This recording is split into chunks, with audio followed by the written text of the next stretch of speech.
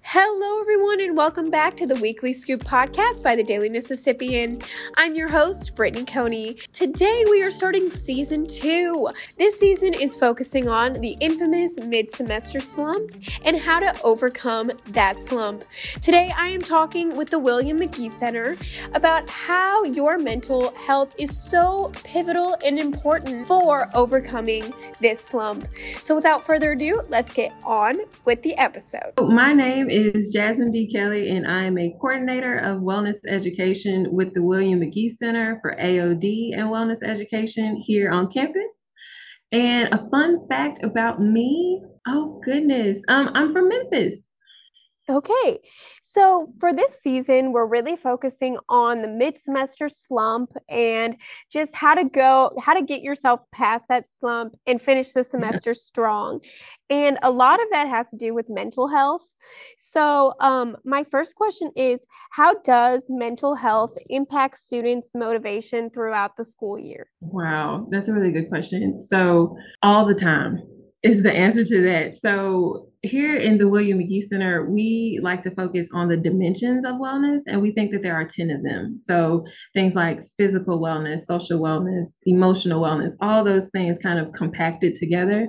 And the really cool thing is that they influence each other, and mental wellness is no different. So we define it as a state of well-being in which the individual, so that's you guys, realize your abilities so that you can cope with your emotions and stressors of life.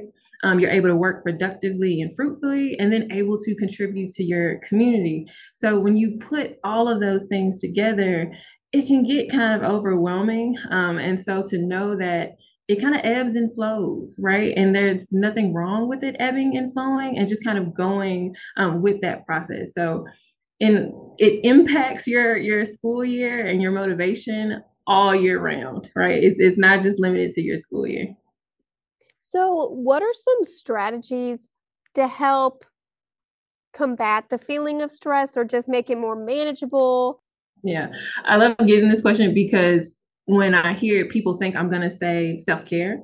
Mhm. And they're not wrong, right? They're not wrong. They're just really, it's incomplete, right? So it depends on where a student is kind of on what we call the spectrum of care. So it depends on what self stage that you're in. So if you're in repair mode, right? And we're thinking about a car analogy, for example, you're driving down Jackson Avenue and someone rear ends you, right? You don't need to care for your bumper, you need to repair your bumper. The same kind of goes for your mental wellness. If you are overly stressed, so anxious, showing signs of depression, you're feeling really burnt out, you don't need self-care, you need repair. And so I typically encourage my students to engage in a resilience plan. And that includes things like reaching out to 2 or 3 people. Who are those people that you can call when you're going through a really tough time? Maybe that's a spiritual leader or a committed partner. Maybe it's your roommate, right? What are some ways that help you the last time you felt this way, right? This isn't your first rodeo. So just thinking through what that looks like, including some strengths. What are some things that you're really good at? And then rounding all of that out with what's some advice that you would give a friend, right? We tend to be a lot nicer to people that aren't us. So when you have those things written down, it's really helpful. So that's repair. That's if you're in repair mode. If you're in self-maintenance, think of it like getting an oil change, right? You're not trying to improve the quality of the car, you're just trying to stay at equilibrium. Those are things like making sure that you're getting enough sleep, that you're unplugging from social media on a regular basis, that you're eating regular nutritious meals, right? That's just to kind of keep you there. Once you've done all of those things, then you get to self-care, right? All the activities that I can list off, like journaling and hiking and volunteering and all those kinds of things. But the big kicker is that self-care is any emotionally fulfilling ritual that allows you to prioritize yourself. So if it makes you feel good, it doesn't cause you any harm or harm to others, and it puts you first, it's a self-care activity. And it's so unique to the individual. But once you find what your, 3 to 4 activities are, it can really help reduce your stress and anxiety, not just about school, but about life in general. I know that repairing is the first step that you have to do before you start self-caring. But I know that one of the steps you said during repairment is maybe reaching out to a spiritual leader or your friends or your roommates. But when you're alone, it might be more difficult to repair. So what does the William McGee Center offer for students who may be feeling alone and isolated during this time? We offer a lot of different services, but the one that really sticks out to me is our Well Chat service. So it's basically a wellness consultation with one of our wellness educators. So it's a one-on-one chat, basically, where we talk about any and everything. So we talk about things like academic stress, substance misuse, relationships concerns, right? And so much more. Our goal when we're talking with students is to build a plan, right? To help them have that healthy student experience while they're here at the university and beyond. So if you're interested in that, you can go online to our website, mcgee-center.olemiss.edu, and sign up, and you will meet with either myself or one of my colleagues. And then on the flip side of that, for our programming, we offer what's called our UM's Listen Board. So we have a really large board that we bring out. It's covered in buttons filled with emotions. And we ask our students a very simple question, and that's, how are you feeling today?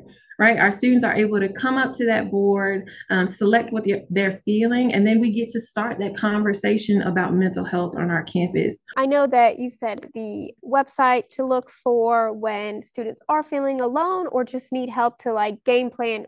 What are my first steps to repairment? What are my first steps of bettering my mental health? But what other types of advice do you have for students who have an overwhelming sense or lack of motivation if they couldn't go to that website, or if they're just not trying to do it alone, but if that initial step, what is another piece of advice for them when they are feeling overwhelmed? Yeah, I'm going to rely on some advice that my dad gave to me when I was younger. I asked him one day, I said, why are some things easy and some things hard? And he said, if it was easy, everybody would do it.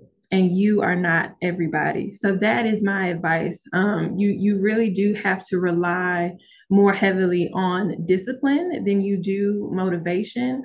But the wellness educator in me also wants to put a pin in that and say, make sure that you're giving yourself grace. You are doing the best you can with what you have, and that is okay, right? There's no one that's going to tell you that you're doing it wrong, because you're not.